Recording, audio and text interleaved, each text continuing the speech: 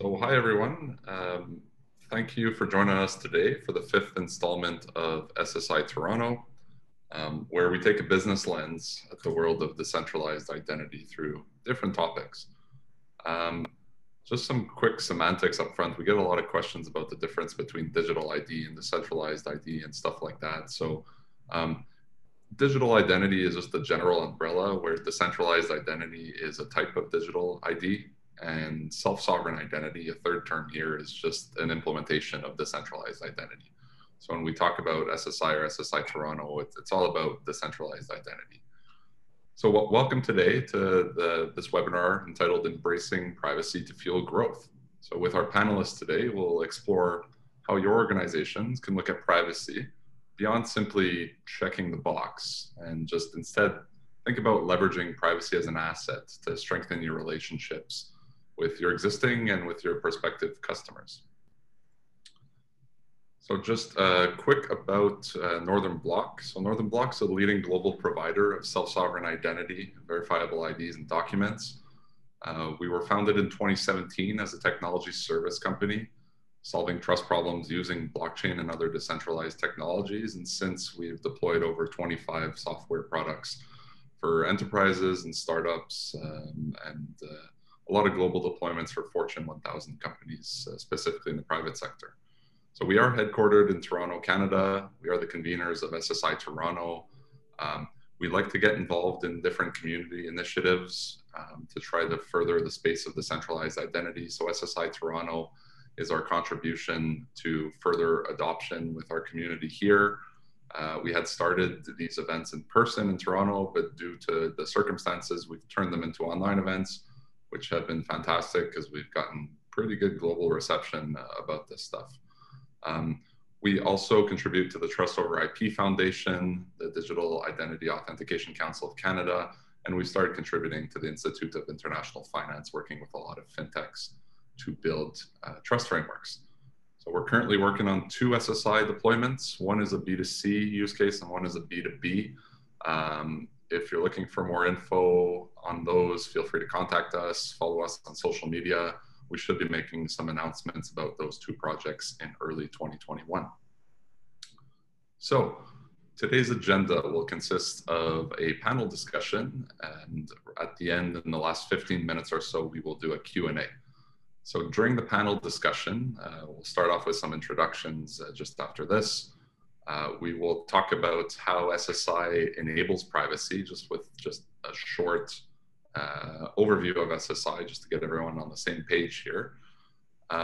We will move into talking just about privacy, and is privacy really a killer feature for businesses? We will then talk about a tactic called progressive profile building, followed by using privacy for customer acquisition and retention, and we'll end the panel discussion with a conversation around new business opportunities and strategies that are possible in this new paradigm using technologies like SSI and really building privacy-centric models. If you have any questions throughout the webinar, please submit the questions in the Q&A section in Zoom. We'll try to cover questions as they come if they are relevant to the discussion.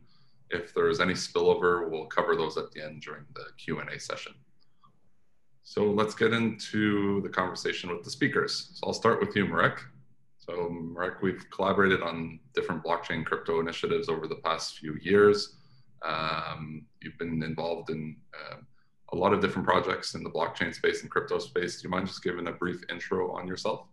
Yeah, that's right. Absolutely, Matthew. Yeah, my name is Marek. For those of you that maybe don't know me around the Toronto scene, I co-founded the Blockchain Lab at the Schulich School of Business back in, I think it was 2016, which is like forever ago in blockchain time, right? It was a whole market cycle ago. And since then, I co-founded Toronto Blockchain Week, which we had our first successful Toronto Blockchain Week in 2019. This last year as well, as you mentioned, due to COVID, sort of had to be let's call it put on hiatus until the whole situation gets resolved in terms of COVID. And since then, I also work with many startups and other even larger organizations, governments, trade organizations on blockchain initiatives. And also lately, I've been working with the United Nations on cross-border trade facilitation using technologies, including blockchain. But my comments today won't be representing any specific organization. They're going to be sort of as an individual that's been around the space for a while, and certainly, SSI is, I would say, somewhat related to this notion of blockchain and DLT. So that's me in a nutshell. Thank you. Thanks. Yeah, Marek's a super sharp, intelligent guy. So looking forward to the discussion involving him today. And don't laugh, Marek. It's true. And so I'll just jump to you, Kumar. Kumar, you have just a tremendous wealth of knowledge and experience coordinating deployments of just really large-scale identity and access management solutions with enterprises. We've been collaborating on a few things lately. Do you mind just giving an overview on yourself and what you've been up to lately? Sure, Matthew. Thanks for giving me an opportunity here. My name is Kumar Raghubati. I'm a senior manager at Ernst & Young, handling cybersecurity and various aspects of it, data privacy and identity and access management, threat and vulnerability management, and various things that belongs to, that goes under the cybersecurity umbrella. So as far as my experience concerned, I started my career in this industry. I'm doing telecom software developments and as well as in the financial sector. I've been with Ernst & Young for 5 years, dealing with various types of clients in various sectors, handling their large-scale implementations and transformations that belongs to, that goes towards the digital transformation as in the big landscape that they are embarking. Identity becoming a centerpiece for their digital transformation. So we are pillars for handling those kind of activities. Have experience with handling the data and corresponding privacy aspects of it and protecting those data in various formats of it. Wonderful. Thank you, Kumar. Thanks for being here today. And lastly, Dave McKay. We've been on this journey together now for a couple of years and working with decentralized technologies from blockchain to SSI for a whole bunch of other things. And these technologies are really key to, and they're going to continue to be key to create new network effects through collaborative business models. So I guess as we continue on this journey together, what's exciting you the most about what we're up to? We've never been able to have identity, and this is a big thing, online identity. So through web technology, people were anonymous or sort of anonymous, and even through blockchain transactions, there's a lot of anonymity. But identity is underpinning to transaction. So transaction is a movement of value or information from one party to another. And we have systems that represent that value and information, but we don't have systems that represent the parties on either side of the transaction. So that's what really excites me is what can we do now that we have ways of putting this together? Awesome. So thanks everyone again for being here today. Thanks everyone for joining. I hope you'll enjoy the discussion we're going to have together here today. So let's start with a brief overview of SSI. This will be a very light overview. We've done some more detailed overviews in previous SSI webinars. So if you're interested, you could go to our website and find out more information about self-sovereign identity. But here today, we just want to cover the basics to really understand how SSI is a technology that could bring various elements of privacy to organizations and like yours and your customers. And the way we want to approach this is just by looking at the different ways that identities are managed today and have been managed over the previous years on the internet. And so this is the first model. We're going to go over two more after this. So there's three of them. The third one is a self-sovereign identity, but this first model being the siloed traditional model, we're all used to this. This is really when an organization issues to you a digital credential that you could use to access their service, right? So it's usually in the form of a shared secret, a username, a password. It could be other secrets, sometimes knowledge-based stuff like your birthday, your mother's maiden name, PINs, and so forth. So in this model, at least some of your personal data, whether it's been shared by you directly or obtained from other sources, is typically stored within the organization's data silo. So it's a scenario that repeats for every organization, every app, every website that you log into. So as a result of this, this model requires you to manage separate credentials for each relationships. We have to have usernames and passwords for basically every relationship that we have. So this is the oldest form of digital identity, and by far the most commonly used one today. But when we start looking into data hacks that have happened, we could see that the breach of an organization using this siloed identity model could be catastrophic, right? Potentially exposing data of millions of people. So the second model, which is a bit different, is the IDP relationship model. So the identity service provider. So here we add a third-party company or a consortium to act as this identity provider between you and the organization that you're trying to access. So in this model, the IDP will issue you the digital credential to provide you a single sign-on type of experience, where you could use this single sign-on elsewhere, potentially, right? Reducing the number of credentials and usernames and passwords you need to maintain. So this IDP federates your login to the service you're trying to access, and they use protocols some of you may be familiar with, like OAuth and SAML, OpenID Connect, stuff like that. So there's trust between you and the IDP, and it's maintained in the same manner as a siloed identity, typically through these usernames and passwords. The most common IDP model we see online is the social login model, where you could log in via Facebook, Google, Twitter, or another social ID to access a third-party service. So this option is acceptable in lower trust environments, such as e-commerce, for example, but not necessarily in high trust environments, such as banking or large B2B transactions. And I guess lastly on this model, like the previous siloed approach, authentication in this IDP model is a one-way authentication rather than a mutual authentication, which doesn't prevent stuff like phishing. And it also doesn't really work well for authenticating organizations or IoT or things.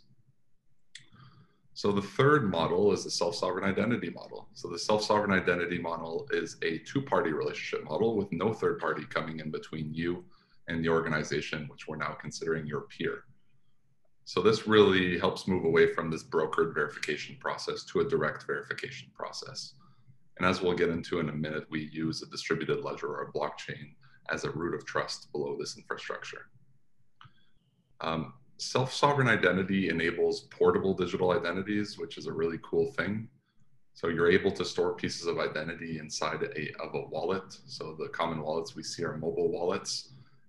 And these pieces of identities are stored in the form of verifiable credentials. So they're cryptographically verified claims that you're able to store on your device.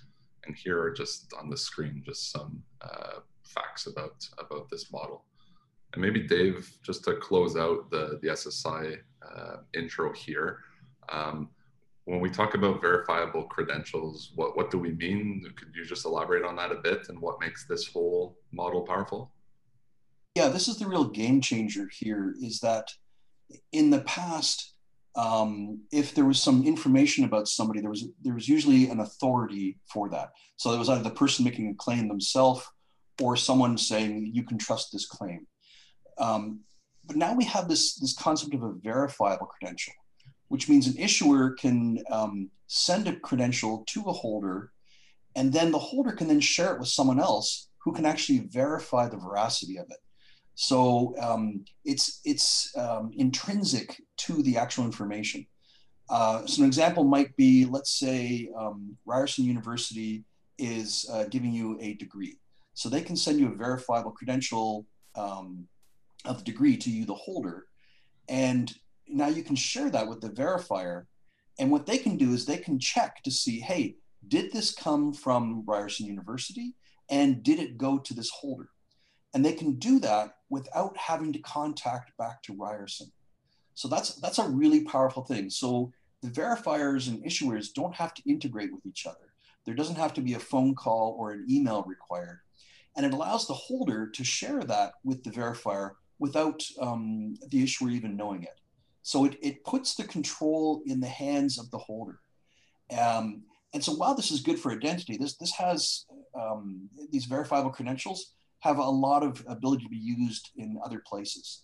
But user in control of it, no integration required, and everything cryptographically proven inside these credentials. It's a real game changer. You make it sound simple.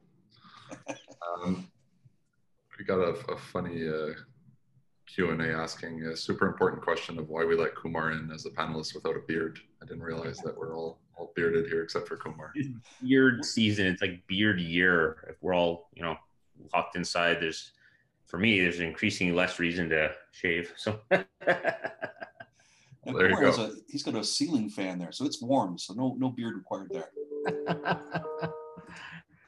Yeah, follically challenges. What can I say? Just to wrap up this intro, so really self-sovereign identity enables privacy by doing things like offering passwordless authentication, intelligent authorization for more privacy respecting experiences. You're forming and maintaining lifetime private digital connections. So it's peer-to-peer, like we mentioned, right? So everything is private between you and the peer that you're dealing with. It leaves full audit trails for regulatory compliance. And to that end, you could even derive things like verifiable origins to have transparency throughout a process or supply chain and so forth. So jumping forward, topic number 2, privacy, is it a killer feature? So where I would like to start here, Kumar, is like a good place to start would maybe be talking about just data privacy laws in general. Where are they going? What is the trend with it? How are you seeing them impacting the businesses that you're working with? Yeah, thank you, Matthew. Whether it is GDPR, that's in EU nations, or right now the CCPA, and recently California also adopting CRPA, that is CPRA, California Privacy Rights Act. That's recently on the ballot, and people elected for that. So basically there are various data privacy related acts and laws are coming in throughout the world, and various countries and various states and various provinces are adopting their own data privacy aspects of it. GDPR changed significantly on the EU side of it with the 33 articles that contains the how do you keep the data and how do you manage the data and how much rights that the customer has on his or her data. And if you are not going to be providing that level of privacy and level of protection, organizations, how much they're fiduciarily liable to that, and what kind of liability to maintain. All these aspects are changing the landscape of industry.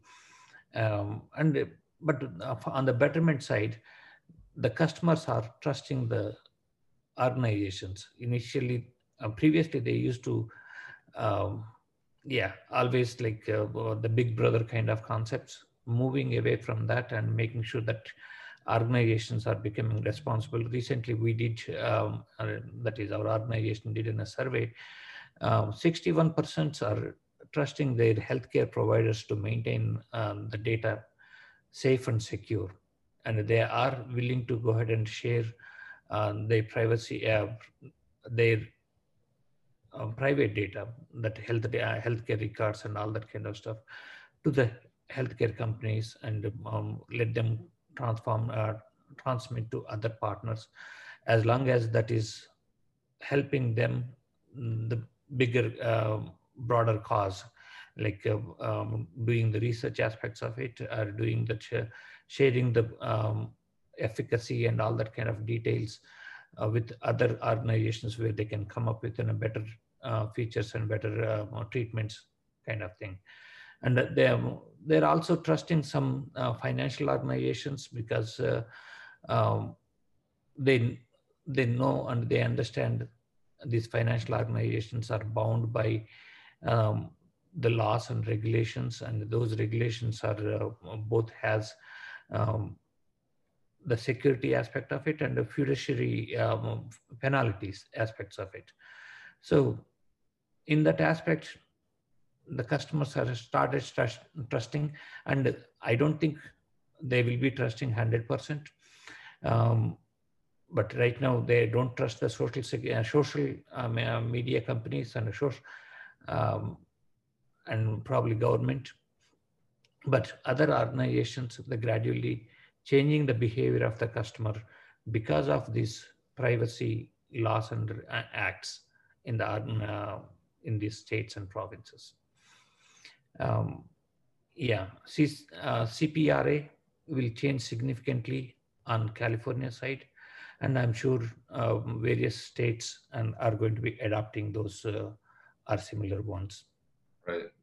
Yeah. So we did see those stats from the report that you guys did, where there's maybe a little more trust towards fintech and healthcare organizations, although it's still kind of around the 50% mark. And then when you're talking about media, social media, CPGs, the numbers are just awfully low. That's right. And I guess for these organizations, fines could become really significant if there's no adherence to the stipulations of these new laws.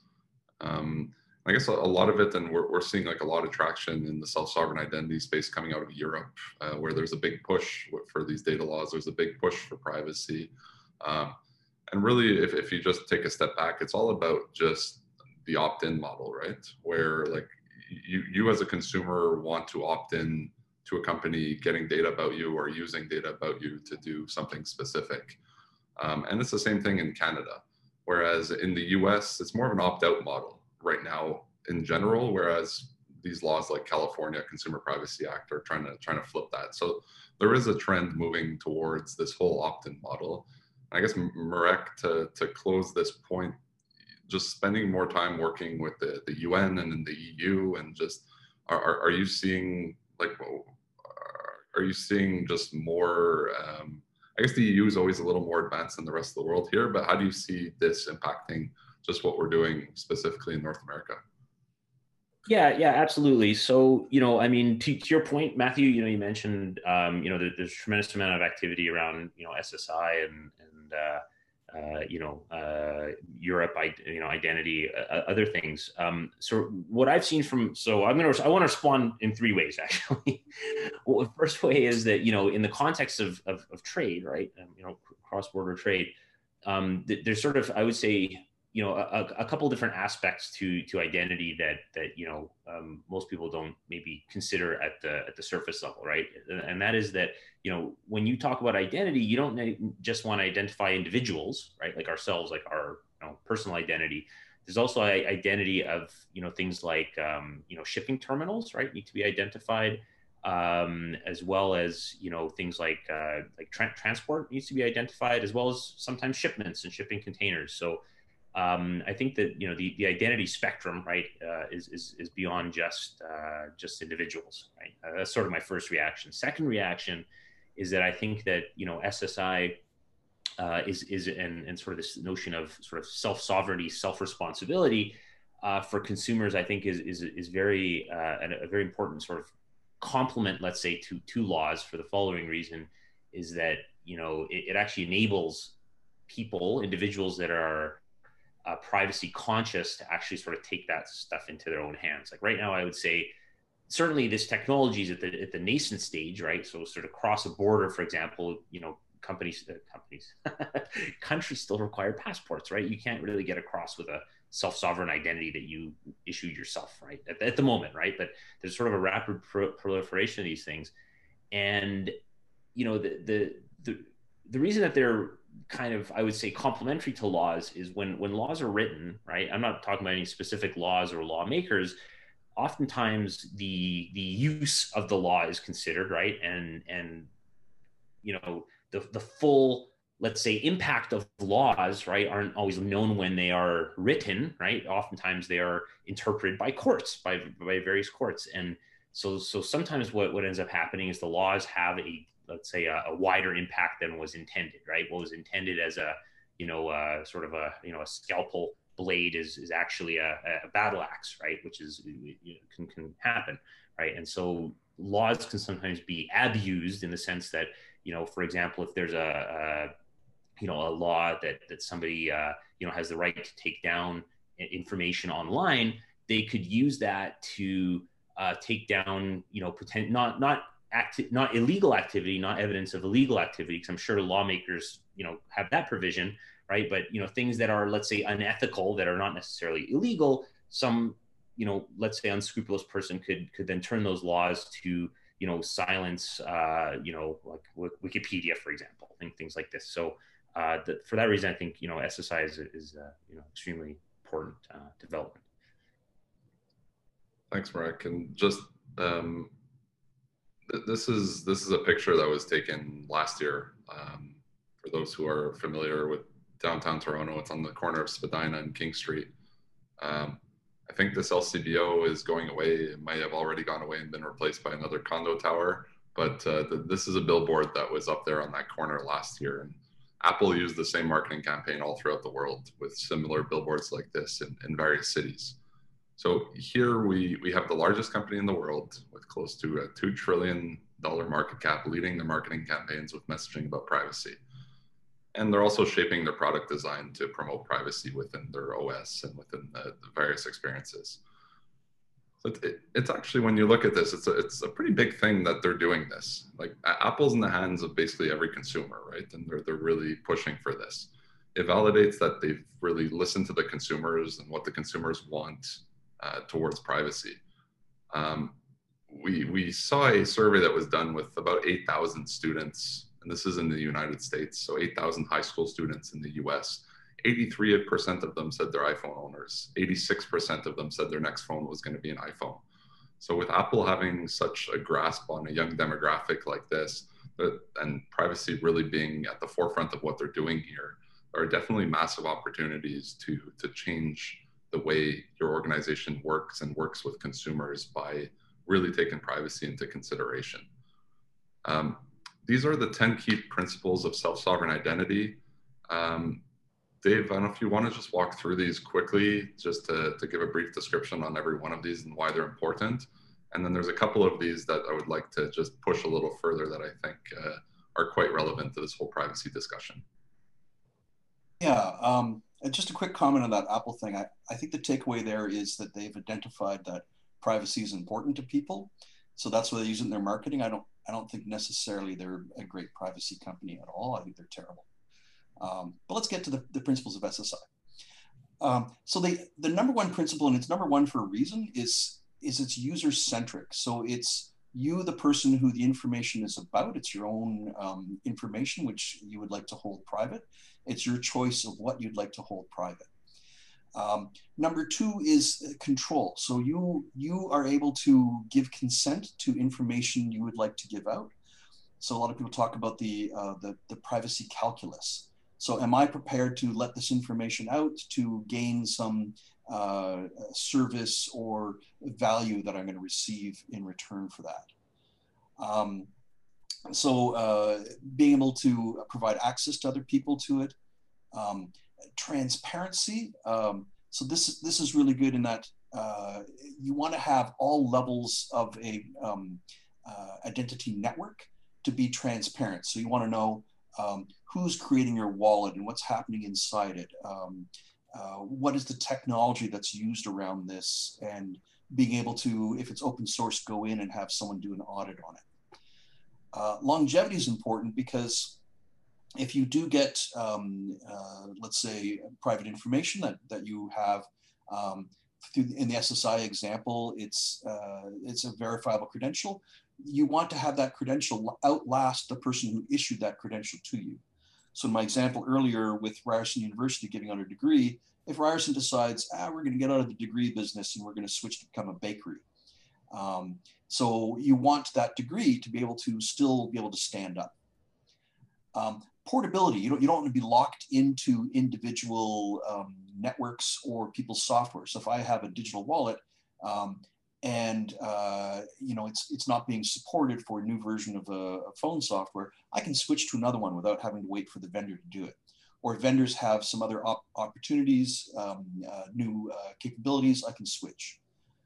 Interoperability, this is being able to jump between different networks.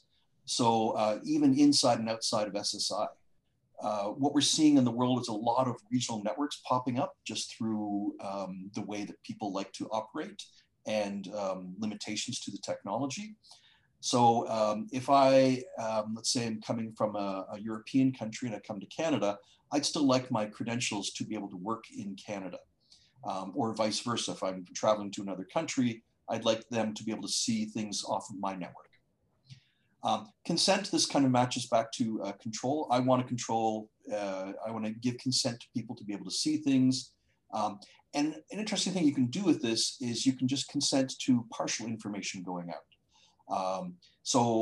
Using technologies like zero knowledge proofs, I can say, hey, when I go into the Liquor Control Board of Ontario store, the LCBO store, to buy alcohol, and they ask to see my card, they don't ask me. I got a gray beard and I'm balding, so they don't ask me that. But I don't have to give them my address, my date of birth, my height, my eye color, when my license is expiring, the license number. They just want to know, am I 19 or over? So that's the sort of the control that control or consent that you can have, which speaks to this thing, the minimized data disclosure. There's a question there. Fred Carter has asked, aren't digital wallets basically form fillers on steroids? If so, this is not necessarily good for privacy because it'll stimulate demand among relying parties to collect and use high trust data. So if I can minimize the amount of information I send, but it's still verifiable, then what it can do is it can speak to relying parties are asking for a lot of information that they don't necessarily need. And they shouldn't be asking for that because they're adding friction. And so what Fred's getting at is they may see this as a way for to gather more information with less friction. And so what we want to do is to give mechanisms to just disclose a minimum amount of information. And then security around all of this. So if I'm in control of my own private key and I have some sort of way of syncing between my devices, then I have protection over information that I have as mine. Awesome. Thanks, Dave, for that. And many of these are important aspects for what we're talking about today with privacy, but two that I just want to focus on as it leads us into our next topic are control and transparency, where these two principles are key principles that make customers feel more vulnerable if they're not followed. So where you want to be as a company is in that top right quadrant where you're being very transparent and you're giving consumers control. You're giving them opt-in to take data from them. And I think as we keep having these conversations, privacy doesn't necessarily mean that customers aren't going to share data with organizations. Like that still needs to happen for businesses to function. But it's just changing the paradigm on how, what, when data the organizations get, and really making it an opt-in method where the consumers are in control, in the driver's seat. And so the next topic here, which kind of this, I think, leads into it a little bit, which is called progressive profile building, which is a key tactic to help build strong and trusted relationships with consumers. And I'll throw it back to you, Kumar. So you brought up the concept of consumer progressive profile building. It's different than traditional profile building. What are the differences? And I know you guys are doing massive implementations of this at EY. So do you mind just giving a little more information on what all this entails and why it aligns with the whole idea of privacy by design, or privacy at the center of interactions? And sure, Matthew. As Dave articulating about those 10 principles of SSI, one of them is minimum data gathering. When we are interacting with the customer, we don't need all the data to start with. There are multiple points of interaction with the customer. At present, at first, probably we will be collecting their email ID and start communicating with the customer. As the customer is recognized in the system, yeah, we can ask additional information about his contact information, his phone number or his address.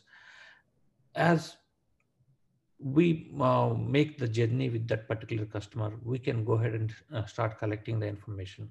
So at every stage, we maintain that least friction that we can go ahead and create for him. So, and provide the services at that level. So if we wanted to add additional services, probably we may need additional data. In the traditional profile building, we collect all the data, even though which is not necessary for us to provide, collect those things. We collect his mother's maiden name and his ninth class teacher's name and whatever that is, like a whole bunch of information that is not necessary. But we will collect those information and we will think that is in future we are going to use it. That future may or may not come. And why don't we build this progressive profile and continuously earn the trust from the customer? We are only collecting the data what we needed to provide service at the level what the customer needed, and also make that build the trust both from the customer side of it, and even that authorities and all those that are monitoring how securely we are managing the customer's data. That reduces how much we can go ahead and comply with those regulations and secure, protect that, encrypt the data in our data stores, all that kind of stuff. So the progressive profile building helps the organizations to establish that level of security, trust, as well as the marketing aspects of it, monetizing those data. Right. So it's really about, there is an aspect to this where it's kind of by not collecting so much data, it is a risk mitigation tactic for organizations. But really what you're saying is there's something to be said how it could be used as a trust mechanism and build upon relationships over time, over the customer journey, rather than just doing these bulk kind of moves that maybe don't make sense for what the customer is trying to do. That's absolutely right. Yes. Marek or Dave, do you have any comments or add-ons here? I have a response. I mean, that's fantastic description, Kumar. I mean, I think what we're really getting at here, right, is that, by building this profile from that's sort of maybe more interaction based, right, that could be potentially more interaction based, you sort of start getting this idea of, I would say a complementary type of ID that's complementary to the type that maybe an organization, a trusted third party issues you, or versus maybe a credential that you issue yourself, right? To say that, people can really build as it says, profile, build a reputation through successive, I would say, honest interactions with others. And, I think that it's complementary. And I also can speak to, there's a lot of interest in this exact idea across the blockchain space. I know of, probably a few dozen projects that are incorporating this idea of, building reputation with a customer versus, taking private information or, other options. So definitely seeing that. Awesome. So I see we had planned out to spend about 45 minutes on the panel. I'm just looking at the questions here. I think there was one additional question we haven't touched on yet. So maybe we'll just give another 10 minutes to finish this panel, and then we'll judge how long we want to spend on the Q&A based on the questions that are coming in. And so Dave, I guess just as a follow-up from this progressive profile building, so I do see organizations using privacy to differentiate their strategies to acquire more customers, to retain more customers. What is your thinking around this?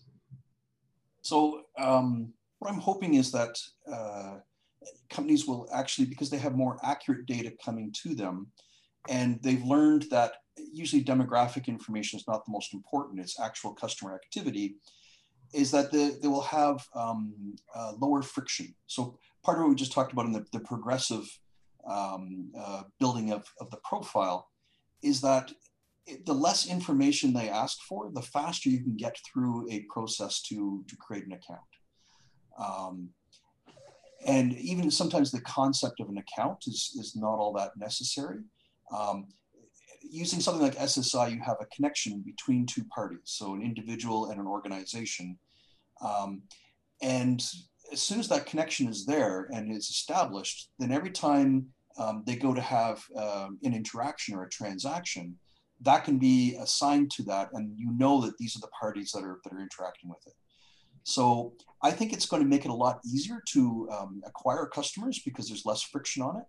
And again, with the retention, the people are going to have a better experience. So if you ever phone up your cell phone provider or cable provider and you want to have something changed, you have to go through this 10, 15-minute rigmarole where, you know, what's the last thing that showed up on your bill from December? What's your mother's maiden name? What street do you live on? You know, all this kind of stuff for them to establish who you are. So getting around that makes for the customer experience to be a lot better. Because if I'm angry at my cable company because my cable is down, the last thing I want to do is 10 minutes of you know, my grandmother's knitting style. So it makes it a much better experience. And I think they're going to hold on to people better that way. Thanks, Dave. There is a question kind of related to this, but we're talking about just the architecture of self-sovereign identity that just allows for this stuff to happen. There's a question of how much blockchain is there in SSI? Like, is it a big part of SSI? And then there's a second question here about using proof of stake networks and private wallet solutions. I think the direction to go in is more the stack that the trust over IP is defining. Could you just talk to just those topics? You want me to talk about that?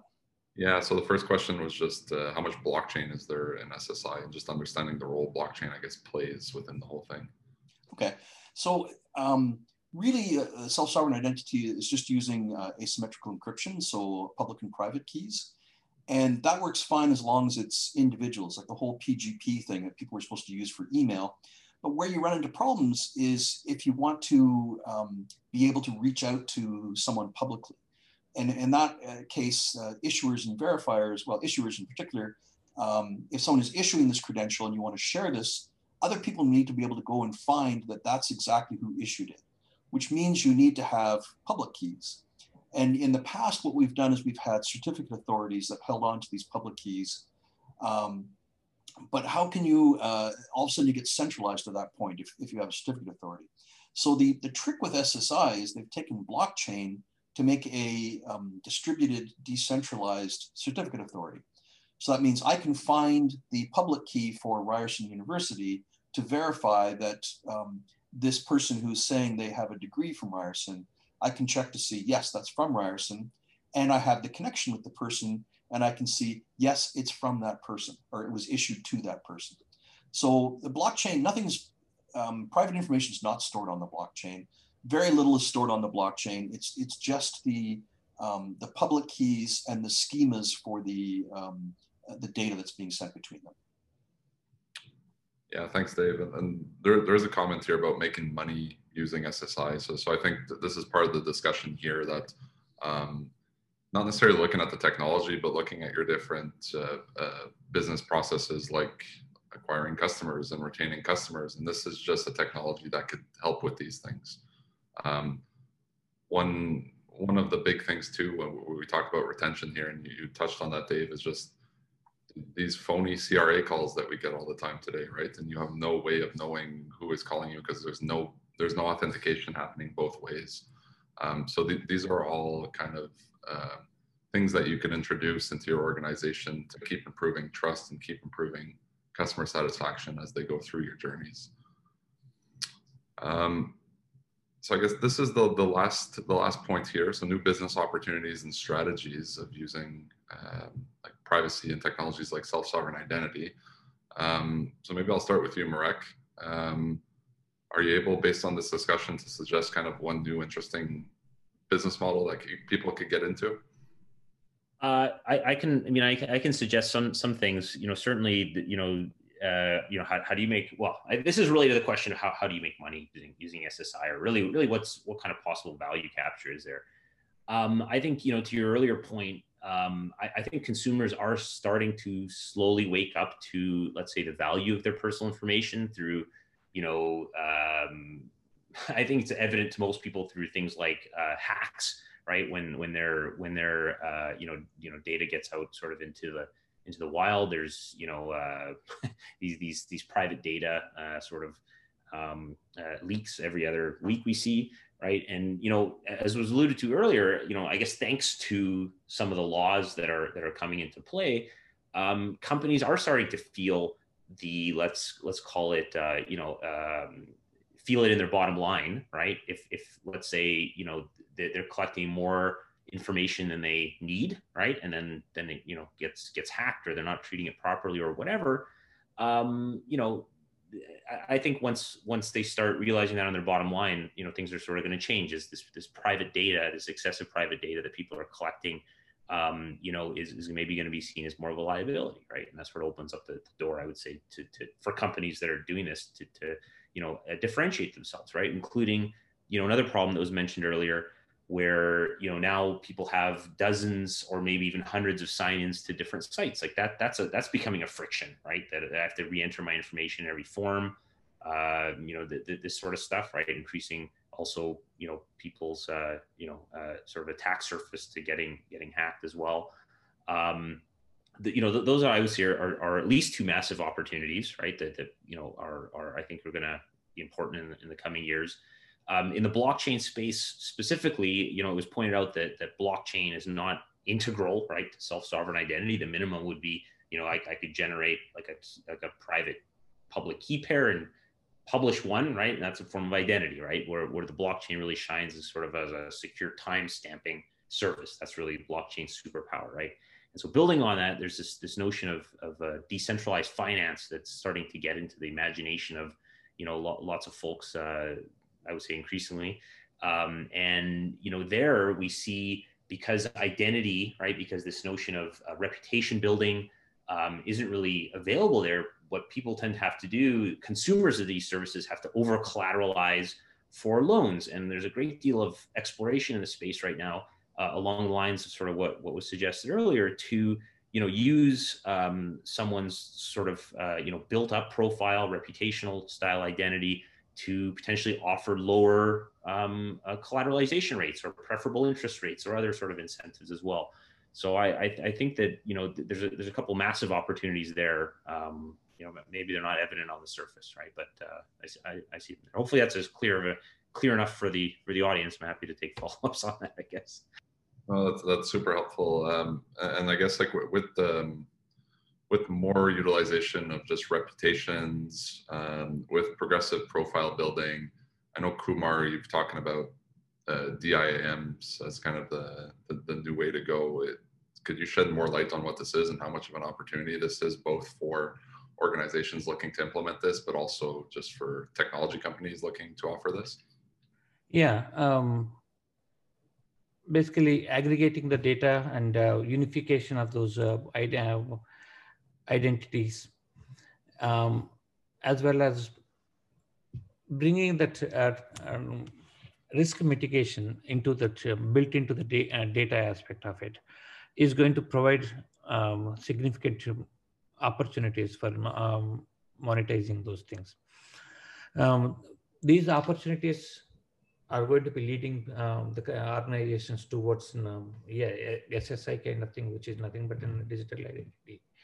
And that identity can be transformed and to various services, and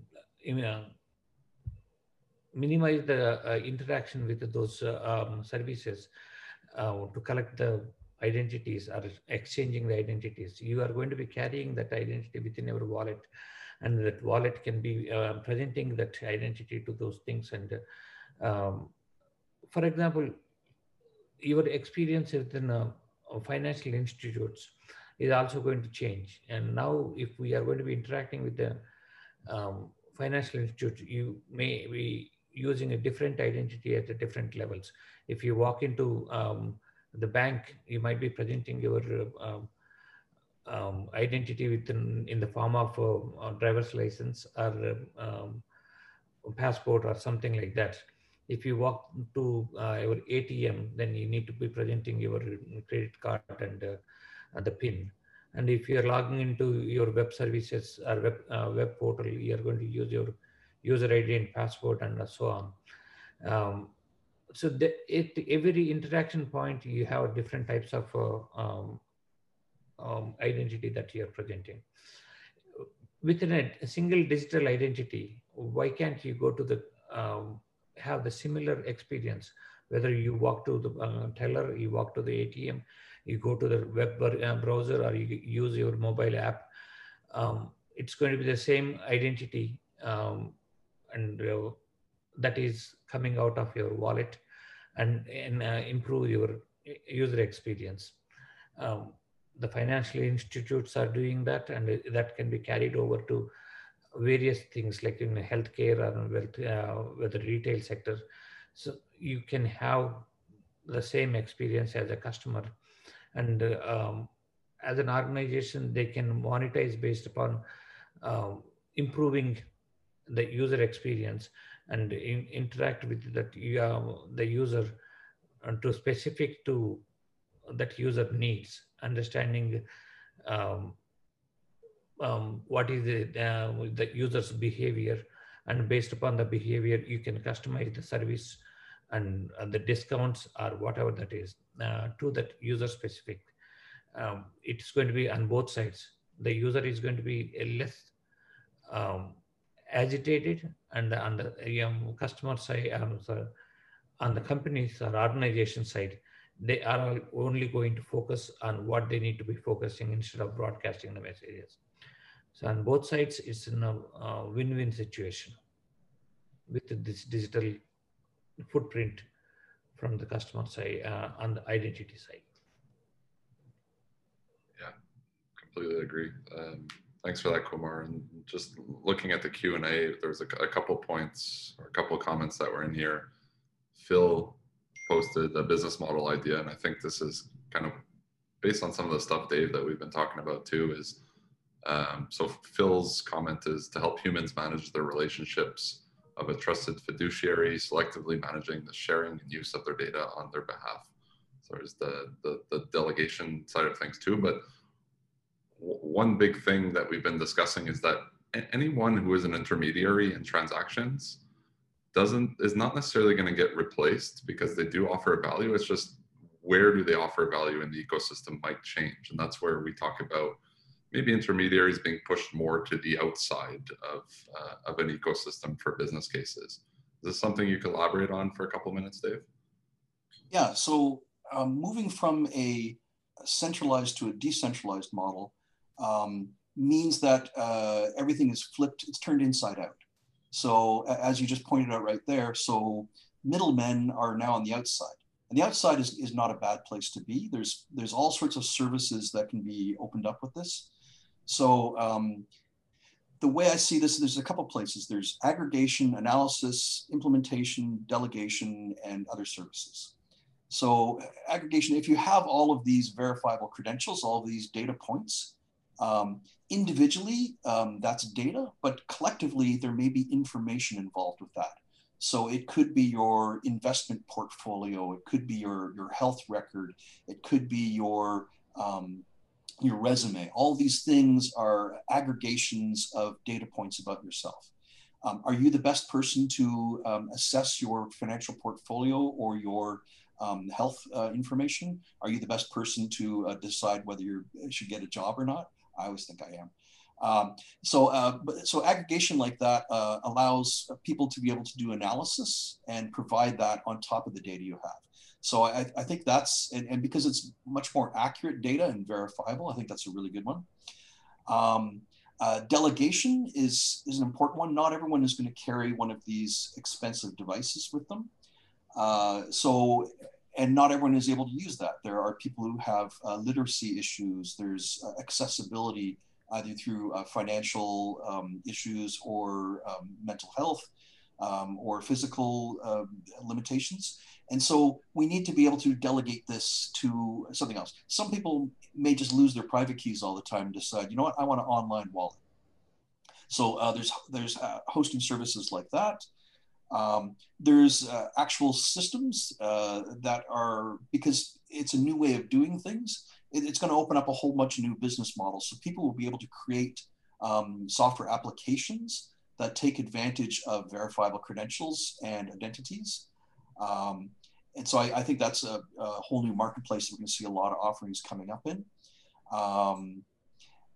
Yeah, and so that's basically, it's taking the types of things we've had before, you know, aggregation, analysis, you know, and implementations, and being able to use these with this new technology. So a lot of people who are doing that in an existing model, they're just going to have to change their focus.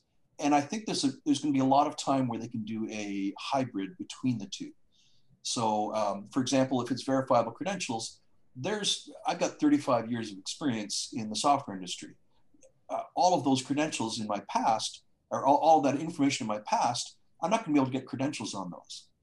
So I'm going to have to go to a third party who can do the attestations on these claims that I make, that I worked at these companies, like a background checking company could find that. So there's a lot of opportunity for people to get information into a verifiable state and to do the kind of work that, let's say, a notary public has been doing, our background checking company. So yeah, lots of opportunities in this, and the strategies are to look at what you can do with this type of information.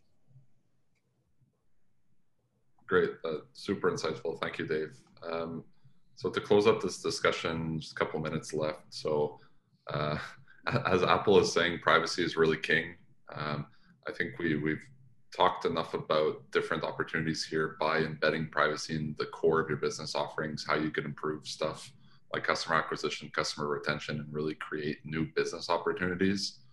That about wraps up our panel. I just wanted to let Marek slip in a final word before we end here today. I think Marek has an announcement he's looking to make. Well, in typical sort of maybe blockchain space, you know, I mentioned that, you know, I've been involved in Toronto Blockchain Week, and we didn't have our week this year. Toronto didn't have the Blockchain Week this year.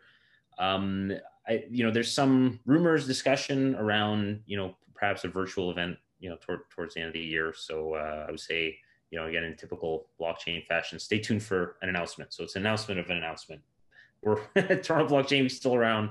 Please stay tuned. We've got something planned. So thanks, Matthew, for the chance to soapbox for a minute. Yeah, looking forward to seeing that come together. We've participated in those events in the past. They're phenomenal.